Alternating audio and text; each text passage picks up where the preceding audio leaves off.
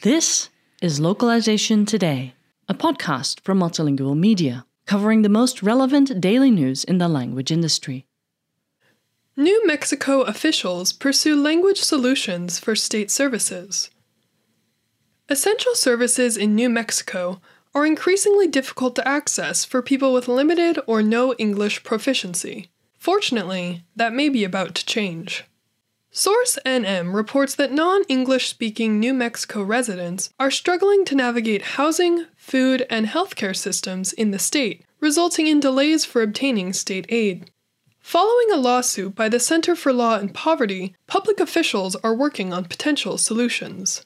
The primary action comes from the New Mexico State Legislature. Lawmakers are advancing a bill that will fund interpretation services for residents, particularly those speaking languages other than English and Spanish. The main issue stems from a lack of interpreters, Source NM reports. Difficulty in securing interpreter services can result in food and healthcare access delays.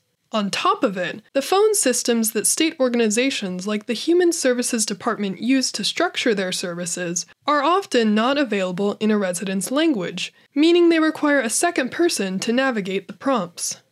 Likewise, written documents are only available in English and Spanish.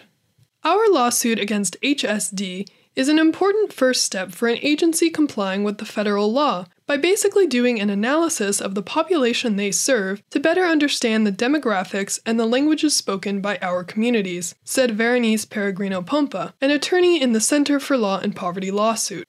Everyone deserves these services regardless of the language that they speak.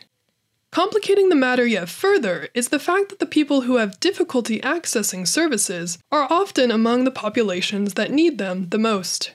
Recognizing the issue, a federal court ordered the New Mexico Human Services Department to determine how extensive the language problems truly are.